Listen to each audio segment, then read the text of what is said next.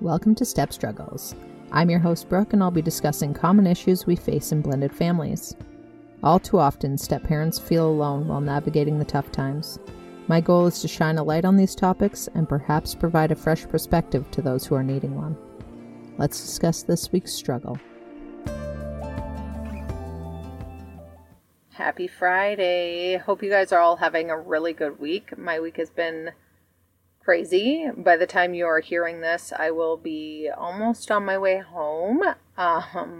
My husband took off this morning. It's Monday. He took off this morning to go to BC. I am leaving on Wednesday to go to Montreal. So the kids will be with my mom for a couple of days, and it's been so crazy. So I'm in the middle of packing right now, and I have about 20 minutes to get this done, and then I need to get to bed so I can get up and get the kids both off to school, daycare and school in the morning. So holy, it's wild. Like, all you single moms, good for you, because I can't. He's been gone only one evening, and I feel so chaotic. Hopefully everything is going to just run smoothly tomorrow and the next day, and for my mom while we're gone, and I'm feeling a little overwhelmed and like there's so much going on. So I wanted to get this episode in before I take off for a few days. So I apologize if it's cut a little short, because like I said, there's just so much happening. We did get to take my 5-year-old out to go mini putting on the weekends. So that was really nice. The little guy has a cold, which, I mean, he was in daycare for almost a month, so it was to be expected, but he seems to be doing all right. He's got some medicine and he's improving, so it is what it is. He had some croup and ear infection. My kids are so prone to ear infections, it's whatever, and then just work. Aside from that, everything is going pretty well. We have a birthday party next weekend, and we're going to do some bowling, and then the big kids are doing good. I mean, again, my stepson, not much of a talker on the phone, so who knows really how he's doing, but my stepdaughter still loves to chat, and I just am so thankful for that, because at 14, I don't know that I would have stayed on the phone for an hour with my parents. But she does, and she's really loving high school, and I'm just so glad that she is. So that is the update. This episode I'm going to touch briefly on just talking to the kids, what you need to tell them. And I had someone write in on Instagram about how to tell the kids that you're going to have a sleepover, and again, with the ages, it's always a bit different depending on how old they are, but the general rule for me is that you don't need to ask the kids permission, but letting them know that their opinion does matter is important. So when it comes to having sleepovers, I wouldn't necessarily tell them that it was happening in a formal way, but maybe plan to have an exciting night. You know, you can play board games and just pizza, movies, whatever you guys like to do as a family, and just maybe talk about the next morning, what you're going to have for breakfast, or you're going to make them something special for breakfast, you know, just to kind of let them know that you're going to be staying, but that you're not making a huge deal out of it, because I think the more we make these things a big deal, the more they feel it's a big deal, and then it can get a little intimidating. And again, make things as comfortable as possible. Wear appropriate pajamas and don't get caught in the bathroom, you know. There's just things that you can do to make it not so weird. Or even if they can come, I know a lot of stepmoms have issues with the kids in the room, so it depends on your comfort level, but for us, the kids would come and watch TV in our bed, and that seemed to be comforting to them.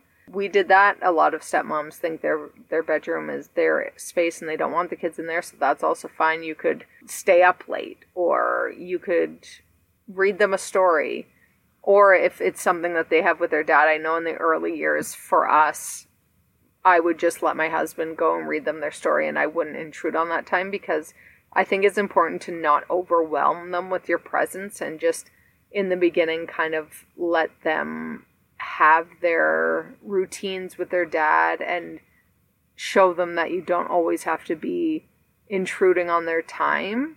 So letting them have those moments and just discuss this with your partner, what he or she thinks is best for an easy transition into this stuff, you know. If they're a little bit older, then there may be more of a conversation and maybe just asking them how they feel about that, or having your partner ask them how they feel about you being more present in the home. I wouldn't voice it as asking their permission, because that can lead to, what if they say no? What if they say they don't want that? And they shouldn't have that kind of power. Obviously, if there's an issue between the two of you, then that's something you need to address. But I think just planning for a fun night, you know, like, hey guys, I was thinking maybe we could do this on Friday night and then like have a movie night, stay up really late, and then the next morning we can have pancakes and chocolate chip pancakes or whatever is going to be exciting for them. And then just say it that way so that they know to prepare that you're going to be there for the night, but that it's not a formal sit down and talk about it. And I think that's where sometimes, 9 times out of 10, the kids aren't going to care. It's not going to be a huge deal for them unless you make it one, right? We set the tone for the kids on how they're going to feel about these things and how it's going to be perceived. If we're making it like it's some big issue that needs to be talked about and really hashed out, they're going to think this is a big deal, right? And that they should have feelings about it. Whereas if we make it more casual and more like it's just something that's okay, then that can make them feel better about it. And of course, if they're seeming awkward or like they want to say something, then having that conversation and allowing them the space to discuss their feelings is also important. But don't force it. Don't force them to sit down and discuss this stuff, because it can be awkward. I think just making it casual and giving them a heads up beforehand would be nice too. Obviously, there's so many different scenarios, and if there's a high conflict biomom, then sometimes you don't want to give that leeway because you don't want there to be conflict from her if she catches wind of these things. But yeah, again, I just think that letting them know, giving them a bit of some sort of hint that it's happening, and making it an exciting thing, making it a fun thing for everyone will really help you to feel better about that situation. And I think as a rule, when it comes to discussing things with the kids, always discuss it with your partner first, how they think that the kids would handle it best or what they think, and be open-minded. I think so often we overthink things so far that we get these ideas in our head of how things should be handled, and that's kind of the only way. I mean, I'm speaking for myself here, but I have talked to other stepmoms and find this is a common theme, is that we overthink and we just want to make everything okay, and we want to avoid conflict where we can, and you know, and we just get so in our heads that we decide something that maybe isn't the right thing, and in hindsight maybe wasn't the right thing, you know. So just try to keep an open mind and listen to your partner and be able to do what you both feel is right. And the lighter you make these things, the better. If they want to make it a bigger deal and the kids want to come to you later, then that's something to express, you know, or to work through with them. But don't you make it heavier. Don't you try to make it a bigger deal, you know, because you've worked it up to be a big deal in your head.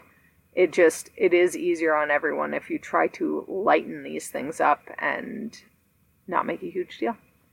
I hope that's helpful. I know this was super quick and I apologize. I promise to make it up in a later episode, but right now I think I hear the 5-year-old getting out of his bed, and I have really got to pack. So I will make this up, and next Friday I will have a guest, so it'll be a long one. Hope you guys have a great weekend, and I will talk to you again next week. Thanks for listening to this episode of Step Struggles. If you are wanting to discuss what you're struggling with, I do offer step family coaching at strugglingstepmom.com. I'm also always open to chat on Instagram at @thestrugglingstepmom. If you would like to weigh in on our struggle of the week, give me a follow and watch for the question box in my stories. Thanks again, and talk to you guys next Friday.